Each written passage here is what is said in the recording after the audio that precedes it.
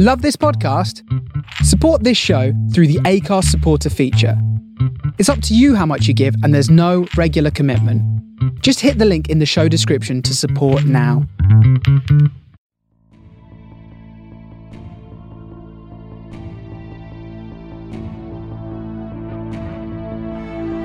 You're listening to SFP Now.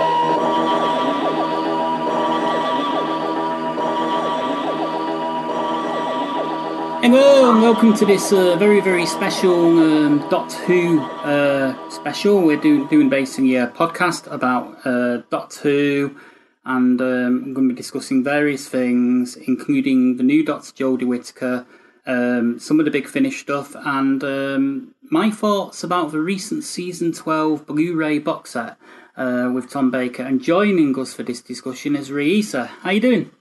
Oh, doing well. Doing well. Okay, well, first things first, should we get onto this video that I found on YouTube? I can't remember who did it, the actual person, but, he launched an interesting point, asking the question about whether or not we are in the same place now with Doctor Who than we were back in 1989, when the classic series was cancelled. I watched that video, and he made some structural points, some parallels between the various classic Doctors and the Doctors we've had since the reboot. And if we are in a cycle, that cycle has taken less time to play out. But that's because the show's a different format now. If you account for the fact that the show was serialized back then and took longer to play out, it does parallel, rather sadly. It does in a way, but also, if you look at Doctor Who through the various regenerations, it was always in danger of being cancelled, even right back at the beginning. Because had Patrick Troughton not done as good a job as he did, taking the role over from William Hartnell, and had the writers not done such a good job of actually writing that into the series, it would have been cancelled then. Yeah, it would have been. And also, toward the end of Patrick Troughton's run, it's actually well documented that the series ratings had softened by quite a bit, and it took them having to sort of like modernise the series into glorious Technicolor, and having the new Doctor, John Pertwee, take hold, and that sort of like popularised it again. Yeah. So basically the moral of the story is that the very format that's a risk is also the format that saved it. Mm-hmm. So, and that's what kind of got. That's kind of what was going through my mind when this guy was going on about all the structural stuff. And that's kind of been the genius of Doctor Who all along. It's with every regeneration of the main character, the structural building blocks of the series have changed. And there are interesting things that are coming out of Chibnall's camp at the moment, as in they're talking about 50-minute episodes as opposed to 45-minute episodes. The last thing I read said they were going to do 10 50-minute episodes and a Christmas special.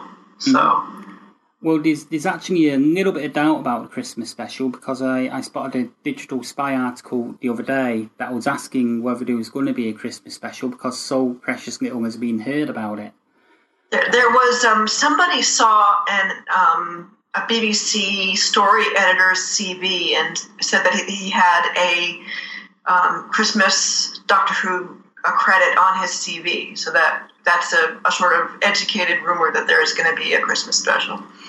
Cool. Well, I hope it's I hope it winds up to be true, but I'm hoping it doesn't wind up being a Christmas special where we've got psychotic Santas and reindeers being killed for glue. No, my favorite Christmas special was actually that superhero homage that had nothing to do with Christmas. Yeah, I love that, and that was brilliant. I thought that was brilliant. Others have slagged it, but I thought it was like one of the most brilliant ones they'd ever done. I know others have snagged it. You know, I was on a site the other day, a YouTube thing. So I watch a lot of YouTube when I'm not doing stuff, and I come across all sorts of different stuff. And you know, and this one guy was really snagging it off, and I thought, well, what's your problem? I mean, you know, sort of like the David Tennant one that guest starred Kylie Minogue, for me was the worst Christmas one. Yeah, the best overt Christmas one was the one with Kazran Sardik, and they had Michael Gambon as the older version of him, and they used Kazran Sardik brilliantly in a Doctor Who Dalek episode that starred Winston Churchill. Actually, my favorite Dalek episode they've ever done. That was with the Ironsides. Yes. Yeah, they actually nicked that idea from Power of the Daleks, which was the Patrick Troughton episode, which was the first adventure he had when he'd regenerated. Yeah.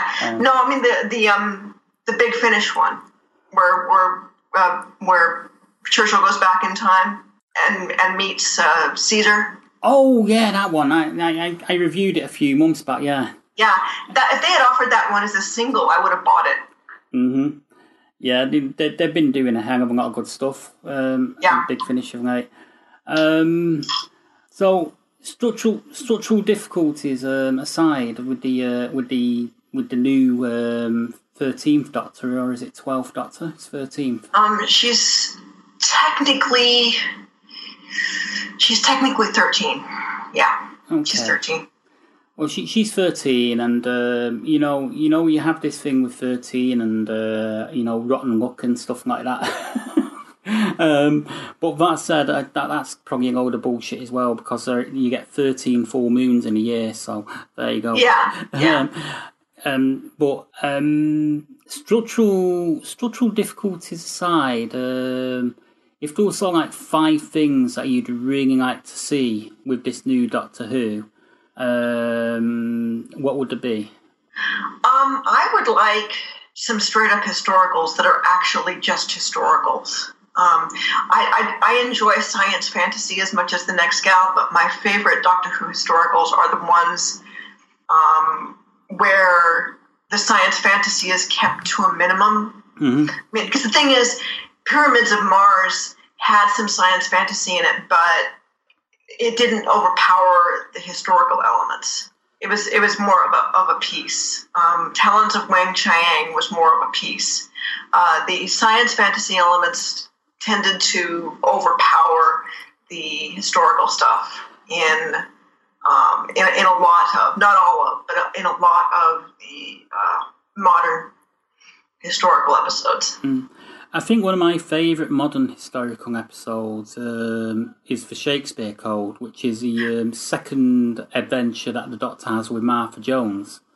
That was wonderful. That was pretty good. And I just, it worked because, you had witches in Shakespeare plays, and, Yeah. When they go with internal logic, it makes sense. I mean, that's why Pyramids of Mars was so awesome. They actually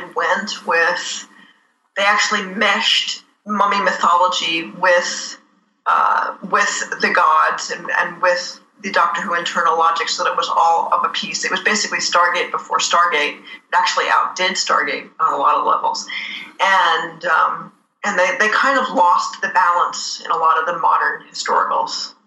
Yeah, they go a bit potty. So that's number one thing. What would be number 2 thing? Like you said, allegory's fine, but don't hit us over the head. Yeah, I mean, so like, I did get the point what he was going on about third wave feminism, because so like there was quite a few episodes last season where the Doctor was being belittled to a point where the dialogue coming out of the other character's mouth was oh, you won't get it, you're just a man, sort of thing. Yeah, no, and that was annoying. And that was annoying. You know, it wasn't just annoying; it was heavy-handed and it was misogynistic towards men. Yeah, you know, and some men would have took it that way. I kind of took it as if, you know, they're having a bit of a laugh, aren't they? Sort of thing. Yeah, but yeah. I can see. But I see the point, and here's the thing: allegory is built on a very strange paradox that I don't think a lot of writers fully comprehend. And I've actually studied allegory as an English major, and when I finished and got my BA, one of the things that I came away with was that people who already understand allegory don't need it. And people who don't understand it aren't going to benefit from it anyway. I mean, you know, to be honest, the allegory in Doctor Who hasn't been allegory; it's just been outright political. It has been, at least in the modern era. You know, it's sort of like a proper allegory would actually sort of like highlight both sides of the conversation and not just the one side. And like Humans does. Humans does a good job of that. Yeah, and Doctor Who in recent years has only been highlighting the one side of the conversation, not the opposing side. And that doesn't make for interesting drama at all. No, it doesn't. So that's number 2. Number 3.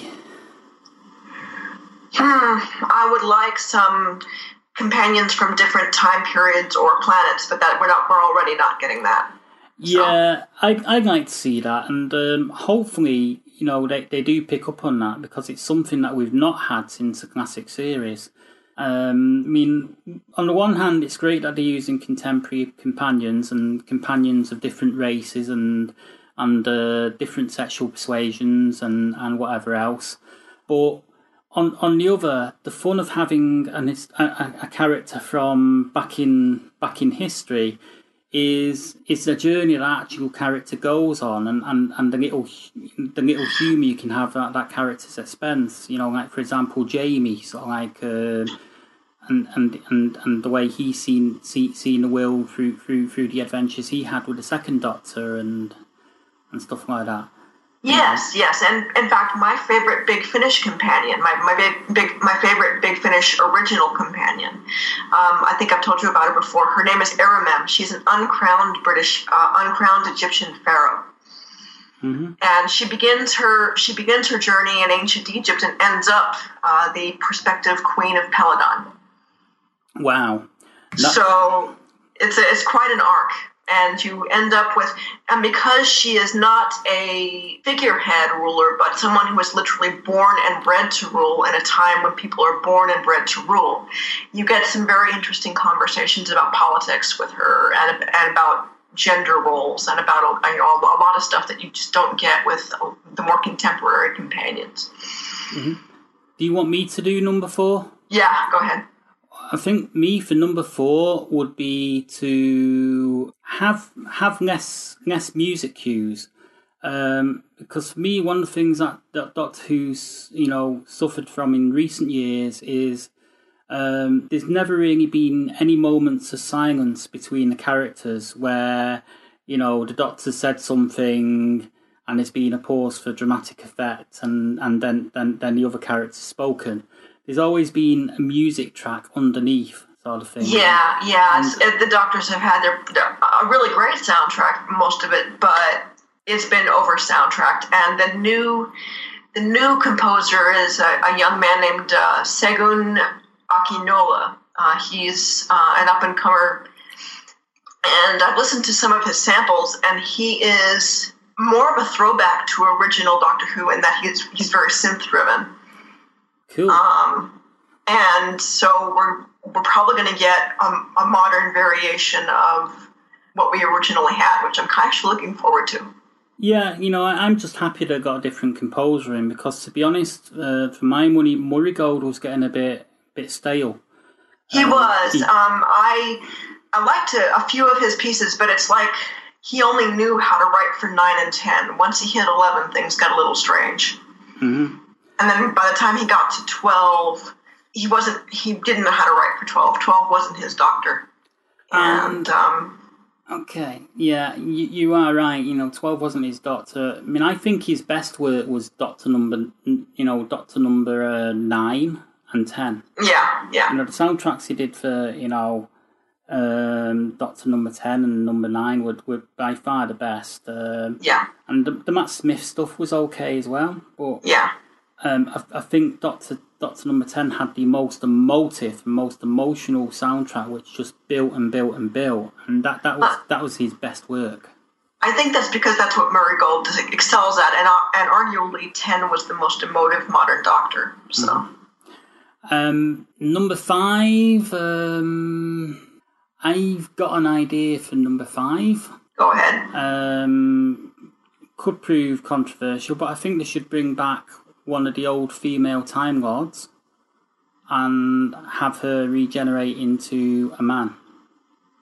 Yeah, just as long as it's not Romana, we're good. Yeah, and I think the first thing that they should say as soon as they regenerate into a man is, "Oh God damn it, I'm gonna miss my boobs." Something along those lines. Something along those lines. Kind of the opportunity that Jodie Whittaker kind of blew off because she didn't really have enough time to sort of we only got one line from her, and this is fantastic, or was it something like that? What was it? Yeah, I can't remember now, but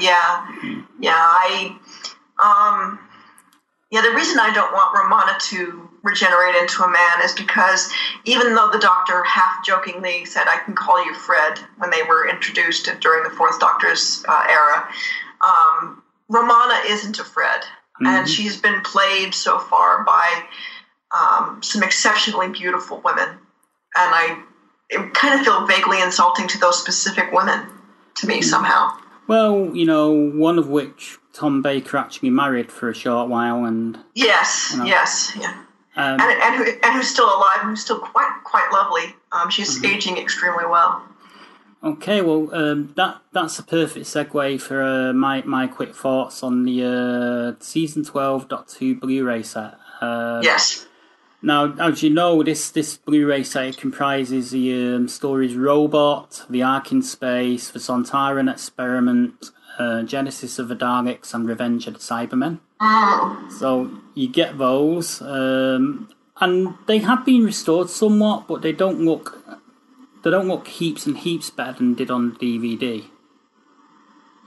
Because I think they did all the work on the DVD releases, and they couldn't really do too much more. So there's not that much difference. But I think the main reason you'd want to get these, if you're a Doctor Who fan, especially if you're a Tom Baker fan, would be for the additional extras. There's extras such as Behind the Sofa, and there's an episode of Behind the Sofa for each story that's on the set. And it's kind of funny watching Jeanette Fielding, Sarah Sutton, Louise Jameson, Tom Baker, Philip Hinchcliffe, and Liz Sladen's daughter, Sadie Miller, discussing these episodes. It's especially poignant, Sadie Miller's input into it. Given that she wasn't even born when these episodes were made and when these episodes aired, so it's she's seeing a different version of her mother than the mum she actually knew, sort of thing. Even though she did watch the episodes with her mum, sort of thing, and growing up, it kind of gave her a different perspective on her mum and stuff like that. But there's lots of interesting stuff in it, and I think the best parts of it come from Hinchcliffe, Tom Baker, and Sadie Miller, whereas Jeanette Fielding and Louise Jameson and Sarah Sutton weren't involved in the episodes in question, so it's a little harder. They weren't involved in the episodes in question, for one, but they're also not following the events of the episode that they're watching. Oh dear. So they're kind of going on about this and that. Oh, that Cyberman looks really good. Oh, that looks really good. Oh, where are these mats come from? What's the Cybermat? And stuff like that. And I'm thinking, and Sarah Sutton mentions rightly so, and says, I think we had some Cybermats in a Big Finish adventure. So at least she remembers that. But it was Jeanette Fielding who sort of like was going, what are these Cybermats? Because I don't think they had them in Earthshock, which was her episode. And, she kept going back to that. And had she actually been paying attention to the episode, it was explained in the first episode. and I just saw it was kind of painful to watch. But they were quite funny and well done. And there's also new documentaries that have been made apparently for each episode, but I don't think they're new. I think they came with the set. With the DVDs,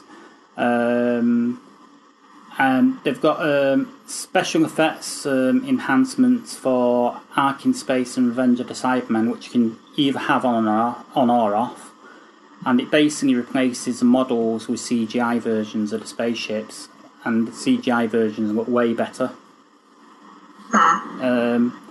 And I've not watched it yet. This one, but they've got the Tom Baker years, which was actually a VHS video release from 1992.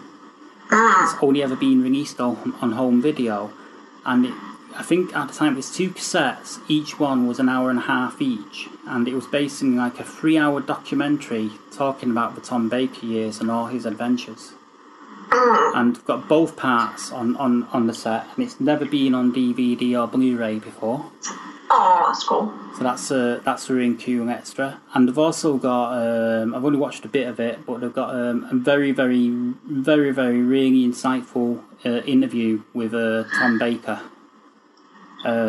Parts of which have actually been put on Digital Spy over last week, specifically the bits where he's talking about his experience of having worked on the 50th anniversary episode and having felt ignored completely by the production crew and Stephen Moffat, to the point where the only person that actually did speak to him was Matt Smith, and he couldn't say more than enough lovely things about Matt Smith because the way that Matt Smith just wanted to spend time with him and get to know him and was thrilled to be working with him. That's really sad. It is, and that's all like he talks about that for quite a bit on the interview. It's it is really sad.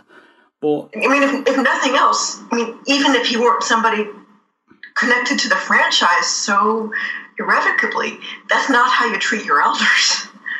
It isn't, and here's the thing: there's actually an interview with Stephen Moffat that came out sometime late last year about the special, and he said that the special was like the worst time that he had on Doctor Who, because everything was having to be so rushed out there, and there was so much to do and stuff like that. So I'm just wondering if the production team were so wrapped up in getting everything done and everything out that they just didn't really have the time to actually give Tom Baker his due. And if that's the case, they should have assigned someone to stay with him permanently and represent the production team if they couldn't personally interact.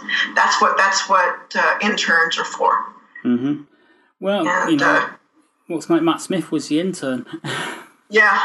And good on him. And I think it's, I just saw it, and I watched it, I was actually quite upset for Tom Baker on that, because it's all like, as you say, it's not particularly respectful of your elders, but it's also not particularly respectful of the most iconic actor to have actually ever played a bloody role. And thank you, he is the most iconic actor to ever play the role, and he's the reason that there were subsequent actors in the role. Because to this day, people of a certain age identify Baker with the role, and they will until they die and until he dies. Mm-hmm. And that's just the way that it is. And also, when Tom Baker had the role, it was like the most viewed television show. It had way better ratings than it's ever had in the new series. The only person to have gotten close to the ratings that Tom Baker could command was Tennant. Yes. And they had a similar reaction when Tennant wanted to leave. They weren't sure they could go on for a while. So, but yeah, it's sort of funny because he talks about his last days in Doctor Who as well, and he says that he thinks that John Nathan Turner couldn't wait to actually get rid of him, to be honest. Oh dear! Because he was such a he admits to the fact that he was quite difficult to work with on set after a while, because he'd gotten to know the character that much, and he also said that he didn't like the changes to his costume that were made when John Nathan Turner came on board, with the question marks and stuff like that. He talks about quite a lot of stuff, and also in behind the sofa bits, it's actually very, very evident that the loss of Elizabeth Sladen really, really impacted him. That he lost a friend. Yeah. And it was the same, a little less so, but just as poignant. One of the big finishes that I bought on sale a while back was one of the ones that he did with Mary Tam as Romana 1, and it was shortly before she died of cancer. And they had a sort of little retrospective in the extras for that one that I bought, and it was obvious that that the deaths were hitting him hard. One of the things that Tom Baker is going through is that he's making it to 82, 83, 84, and he's losing the companions, and he's losing these people that he regarded as friends, and he's doing the whole British stiff upper lip thing because he's that generation, but you can tell that it's hitting him. It's hitting him hard. It is, and the sad thing is these women, they're passing away, and they're still so like a good 20 to 30 years younger than Tom Baker in some cases. Yes. So it's they're kind of dying really, really young. Which is kind of scary as well. It's especially scary because Elizabeth Sladen was originally going to be brought in to replace Mary Tam when she died, and then she had to turn it down even after she initially said she would go and do it, because then she found out that she was sick. And Louise Jameson then had to come in and replace Liz Sladen, and so now you get Louise Jameson and Lalla Ward alternating because they're the only two left. Okay. So should we move on to Big Finish? What's already out that's worth listening to and checking out, and what's coming out? Yes. There are two things I want to discuss. I'm 2 episodes into, no major spoilers, I'm 2 episodes into the Time War 2 series with the 8th Doctor. And the second episode is an Ogron episode. It's the best Ogron story I've ever come across. They've justified the Ogrons. And it's also a loving tribute to the franchise as a whole. It's by it is Planet of the Daleks by Guy Adams. He does a lot of really, really good episodes for them. Also, for both Torchwood and classic Doctor Who fans, they're doing a Torchwood 1 box set during the years when Janta was there with Tracy Ann Oberman's character, who I blanked on recently, Yvonne Hartman. And it's set during that time, and they're going to resurrect and revisit Wotong, a First Doctor baddie. Yeah, which reminds me, I must get my DVD box set back off Dominic of that. Yeah. I actually ended up going on iTunes and buying the soundtrack with the interlinking narration by Annie Quillis, and that was excellent. So I've done my homework for it, and I've been following along on the Torchwood stuff. So I'll be reviewing that because I've been following along on the Torchwood Big Finish stuff. Well, I'm really looking forward to it. Well, this month I'm going to be doing probably the 8th Doctor, what you're listening to right now. So, as you said, no spoilers. But I'm also going to do the First Doctor adventure, because I've got a new First Doctor adventure out this month with David Bradley reprising Rose. Yes, I'm looking forward to listening to that. I will also be doing They've got an original coming out. Let me get the name right because I don't want to get it wrong. They've starting doing original stuff. It's Jeremiah Born in Time. Yeah, I'm kind of curious about that.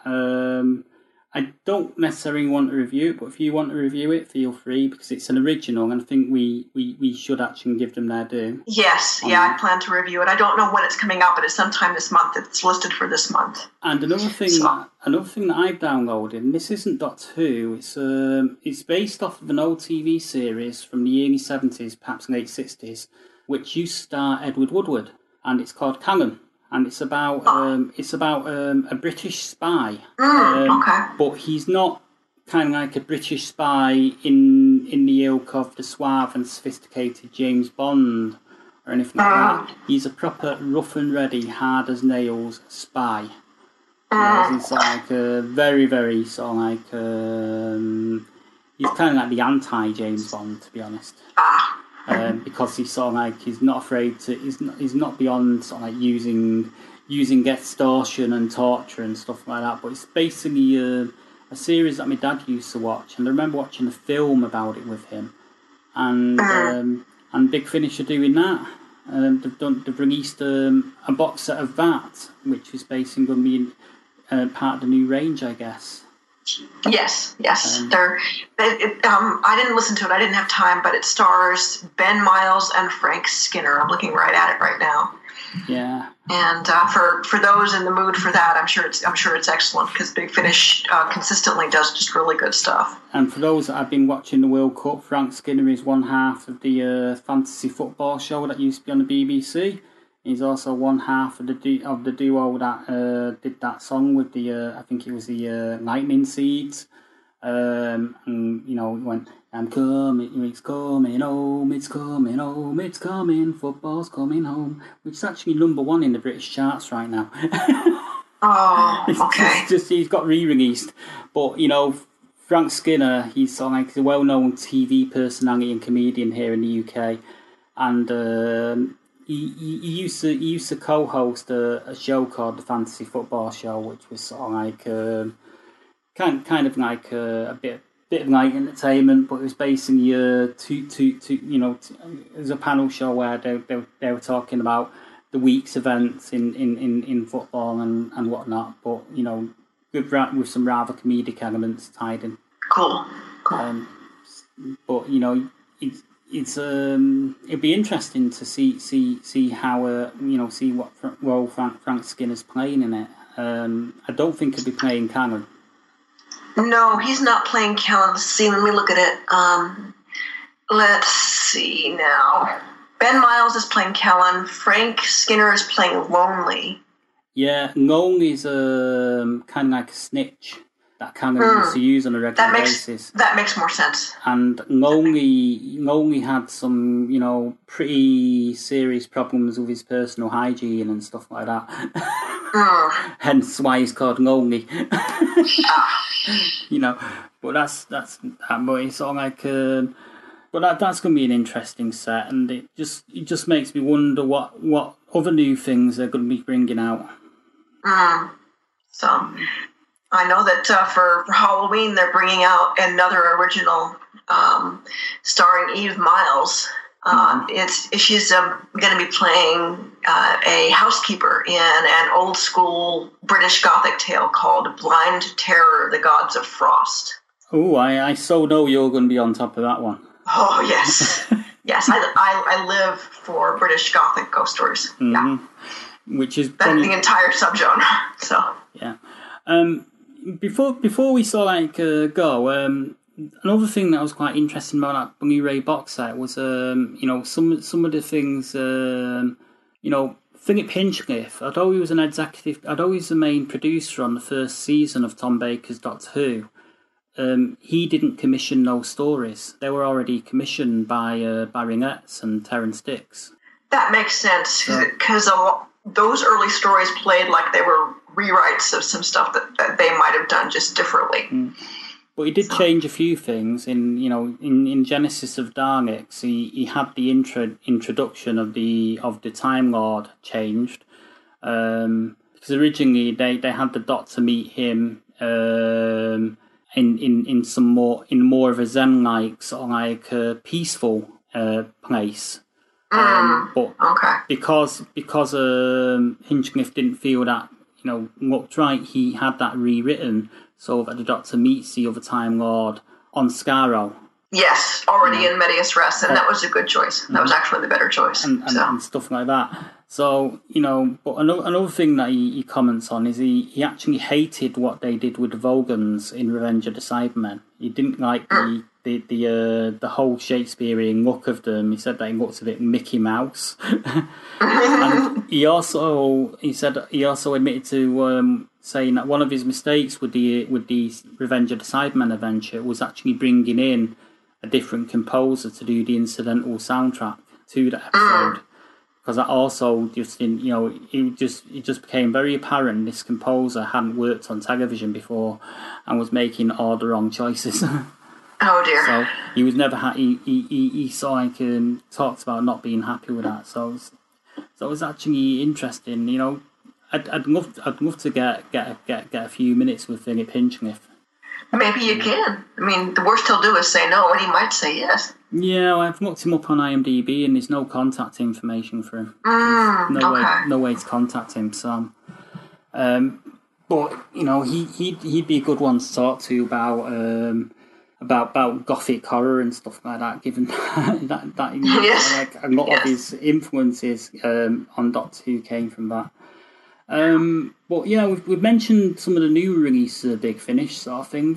Is there any of the old ones that you'd recommend to a newcomer? Yes.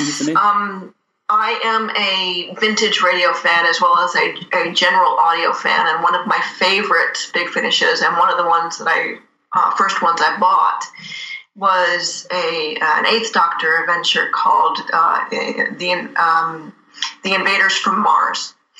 And it's basically a love letter to Orson Welles' 1938 War of the Worlds broadcast. Mm-hmm. And they created an entire plot around it, and Mark Gatiss wrote the story. And this was done before the series came back, so Mark Gatiss was keeping his hand in the franchise with the tie-in stuff only, and he wrote this story, and it's just lovely. Lovely. Nice. And it's put together with such love, such tenderness. Yeah, I remember listening to it fairly recently, and I remember while listening to it, I had quite a few similarities in regards to its narrative structure to The Idiot's Lantern. Yes, you can tell that Mark Gatiss lives in a particular niche in the storytelling, and it's not a bad thing. Mm-hmm. So. Well, my recommendation, this was the first Big Finish I ever listened to, and I didn't own it at the time. A friend bought it round and put it on my stereo, and we sat there listening to it for about 3 hours long. And my recommendation for breaking people in would be Spare Parts. Another excellent one. Pete Davidson. Very, very good. Very good. It's the origin of the Cybermen that we've never seen on the television at all. And it's also a better origin story for the Cybermen than they did in the Tennant era. Yes, and frankly, a better origin than they tried to redo in the latest attempt with 12. I was not impressed with that. Yeah, it was a bit ham-fisted, wasn't it? Really, it was kind of. It was ham-fisted. I tolerated it because I understood that Moffat was basically just doing it as a thank you to Peter Capaldi, who truly just wanted the Mondasian Cybermen back. Mm.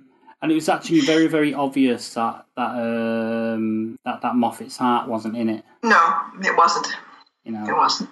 But sort of like having Bill become a Cyberman. That was kind of obvious, really. That was going to happen. They telegraph that a mile out. But yeah, is there anything else you want to bring up, or should we just convene until after Comic-Con? I think we should convene until after Comic-Con. I think we are done. Okay, well, on that note, I'd like to thank you all for listening to the show.